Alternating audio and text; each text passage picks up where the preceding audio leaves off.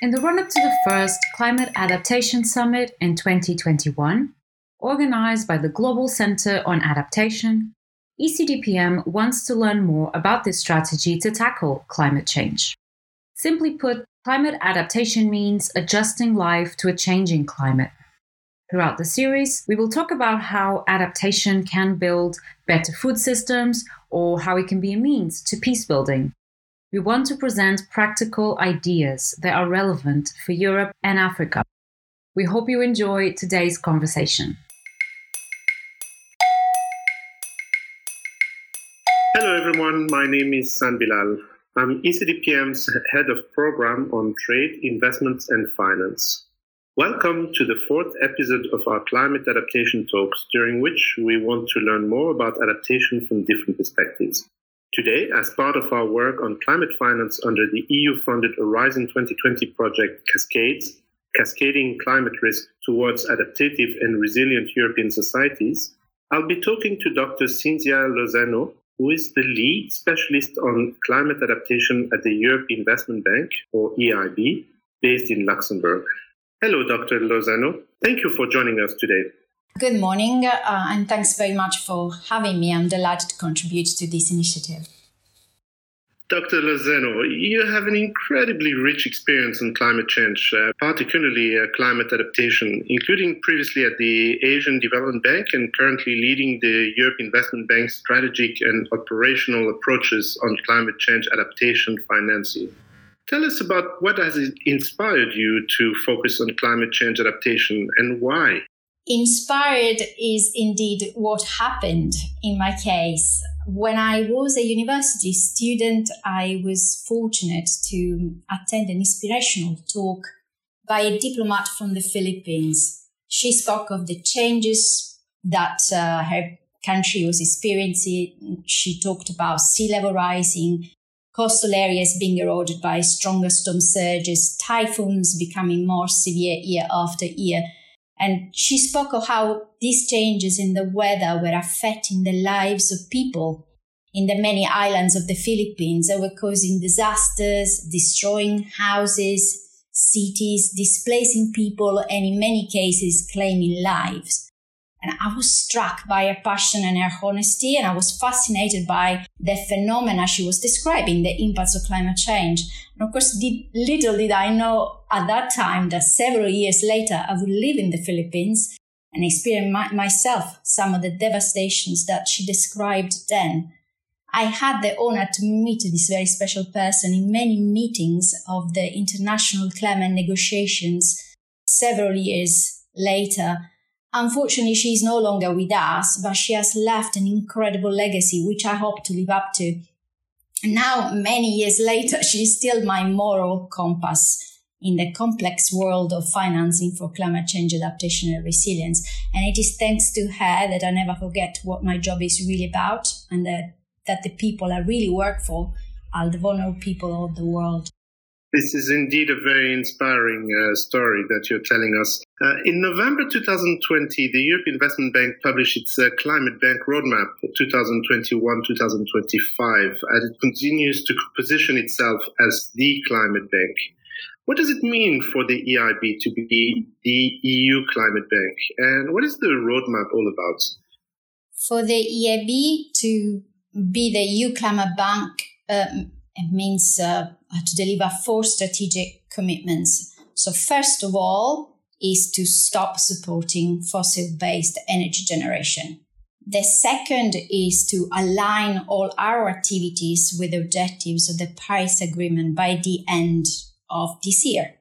The third commitment is to dedicate more than 50% of our financing to climate action and environmental sustainability by 2025. And the fourth commitment is to support 1 trillion euros of investment in climate action and environmental sustainability in the next critical decade. Even in these very difficult times, our response to the ongoing pandemic has been framed by these commitments. Now, you asked me what the Climate Bank roadmap is about. The roadmap really paves the way for the EIB to be able to deliver these commitments. And it breaks it down to basically 4 work streams. It's about accelerating, of course, the green transition worldwide. So we will increase our support for green investments and long-term innovation. Secondly, it's about a transition that is just for all. And this means we will work to support communities exposed to structural change and climate risks, leaving no one and no place behind. And the third work stream is about everything else we do other than climate action. We are the EU Bank, and we will continue to support the EU policy goals. So we will ensure that none of these activities significantly harms the transition. And then finally, the roadmap basically describes our policy approach to sustainable finance and the internal systems and the necessary accountability behind it. So the Climate Bank roadmap makes it clear that the EIB will strengthen its support for EU external action through development financing. One of the elements you mentioned was the importance of leaving no one behind, which is, of course, very important for developing countries. But sometimes we hear that trying to focus too much on the green dimension could lead to expensive solutions and would be more difficult to be affordable for developing countries and also for the poorest people. Can you perhaps explain what does it mean just for all and leaving no one behind in the roadmap?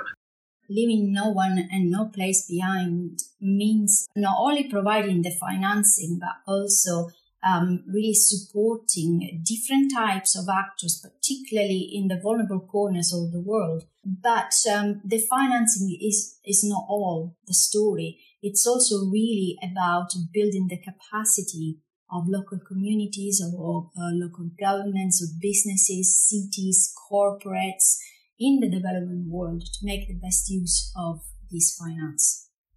And one of the group that is the most vulnerable are the women. We know that they are hardly affected by climate change. Is the EU and in particular the EIB adopting a gender lens to its climate adaptation operation in developing countries? Yes, we are adopting a gender lens in our operations. Our climate and gender commitments are strictly connected. It couldn't be otherwise. So we know that gender-responsive climate investments strengthen climate and environmental outcomes and then open up business opportunities and are financially more effective, just beyond simply being the right thing to do. Of course, we still have some way to go in connecting all the dots, but we want to provide more gender-responsive climate finance.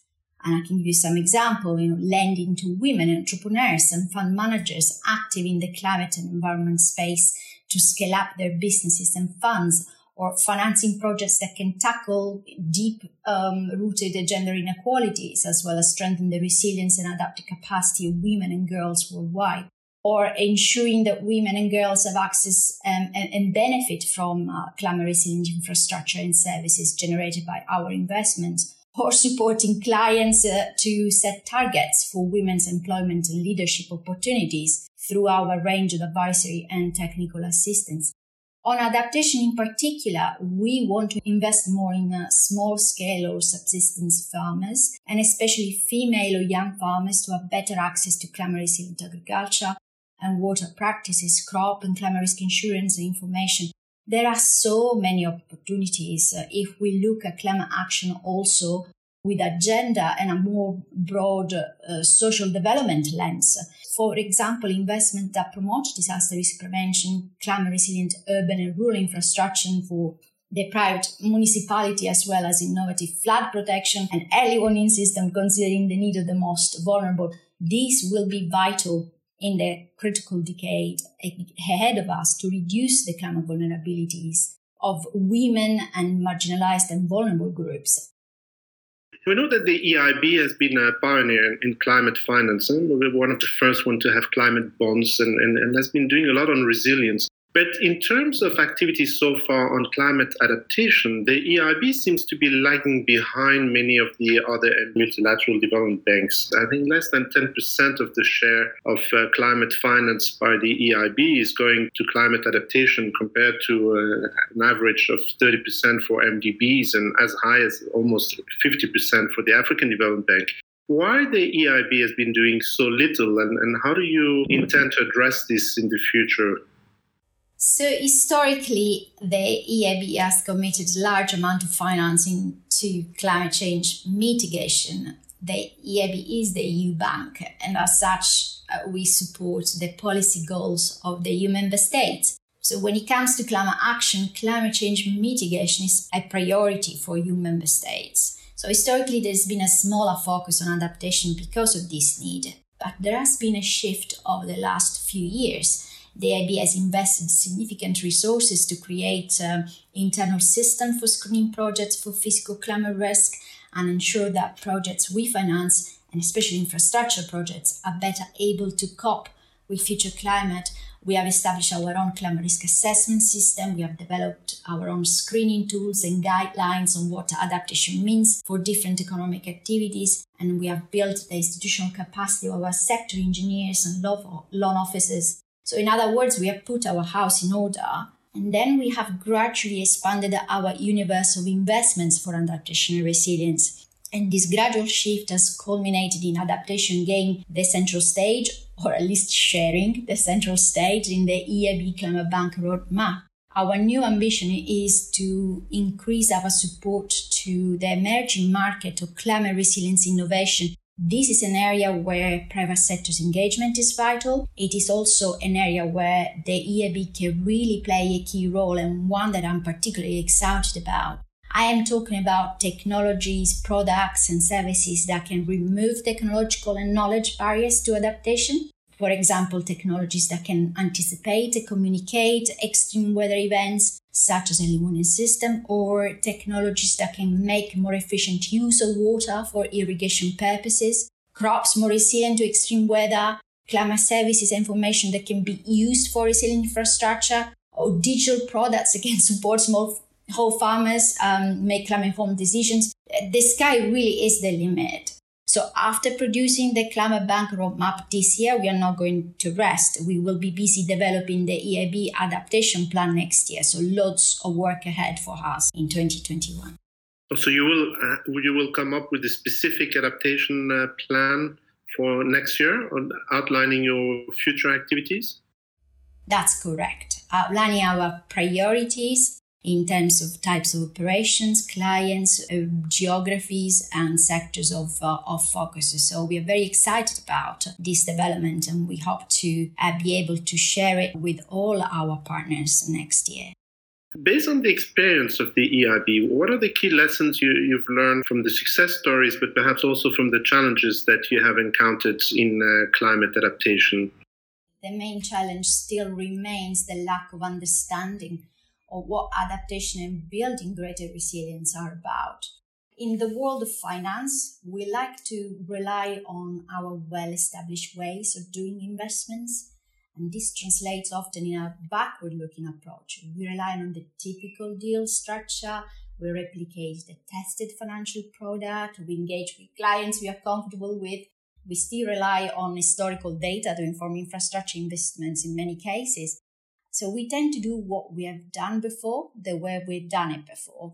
But this is problematic because adapting to climate change means to take a forward-looking approach and understanding how the socioeconomic context of an investment may change in the future.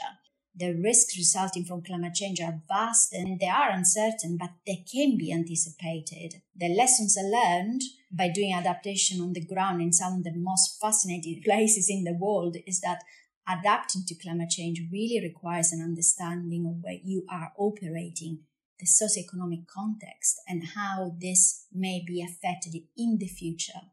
So, for example, an investment program to support climate change resilience of the water sector in Mozambique finances the construction and increased resilience of the water supply and wastewater infrastructure, which were destroyed by the cyclones Idai and Kenneth in Mozambique. I think this is an interesting project because of the attempt to build back better after the occurrence of extreme events, and it takes a system approach by financing a number of investments in the water sector. Another very different example is the Climate Resilience and Adaptation Finance Technology Transfer Facility, or CRAFT, as we call it. And this is the first private sector fund dedicated to resilience to climate change in developing countries. It targets the private sector, providing technical resilience solutions. Another example of a fund with a perhaps broader scope is the City Climate Finance Gap Fund, which was launched last year at the UN Climate Action Summit. This fund helps cities in developing and emerging economies realize their ambitions for both climate resilience and low carbon development. It aims to turn resilient low carbon urbanization plans and projects into investments, so finance-ready investments, and offers technical and advisory services to assist the local leaders in prioritizing and preparing climate-smart investments and programs at the early stage, with the goal of ensuring they are bankable. I mention this fund because I think it is an example of how collaboration between different multilateral development bank and financial institutions like the EIB and the World Bank in this case, together with governments and local authorities, can really support the global shift towards a low carbon and climate resilient economy. You mentioned the importance of understanding the local context and have the local knowledge. Most of the staff of the EIB is in the headquarters in Luxembourg, not in the field. How will you work to get this local knowledge, and will you work more through the EU delegations that are present in all the countries, and how will you reach out to these partners? We work through our regional offices to reach out to a wide range of partners, and we do have indeed a large client base that allows us to work with infrastructure managers, with local governments, large national governments, businesses, small and medium enterprises. We work with microfinancial institutions. We work with national development banks. So we certainly intend to work more closely with the EU delegations across the world. And we are discussing this opportunity, of course, with the European Commission and the EU delegations. So this is an area that we'll explore further in the context of our adaptation plan.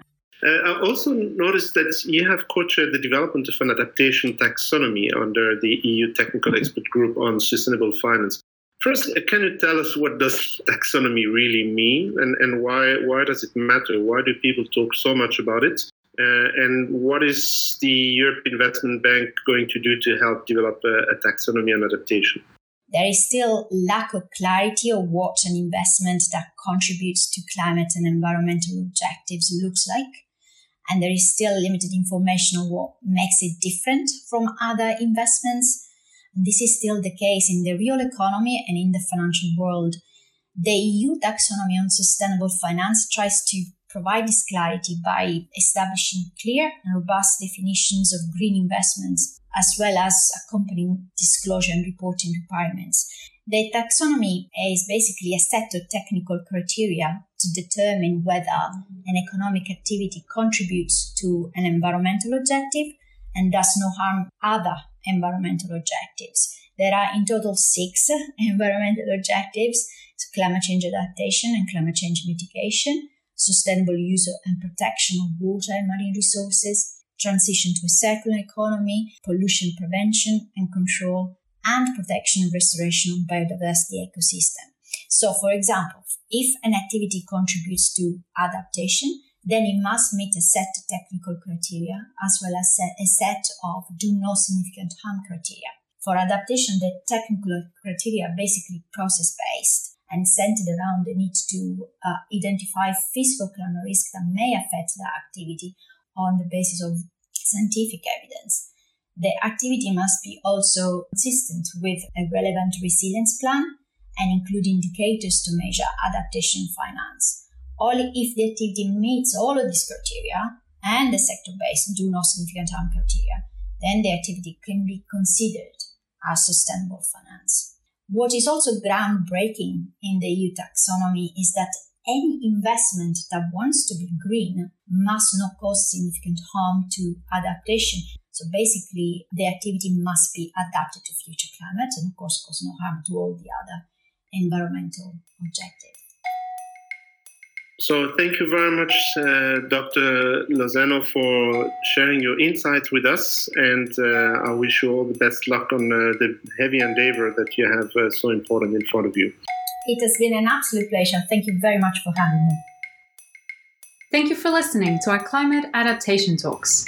Don't forget to follow us on Facebook, LinkedIn, and Twitter at ECDPM to stay up to date on all our latest papers, blogs, and news on EU-Africa cooperation.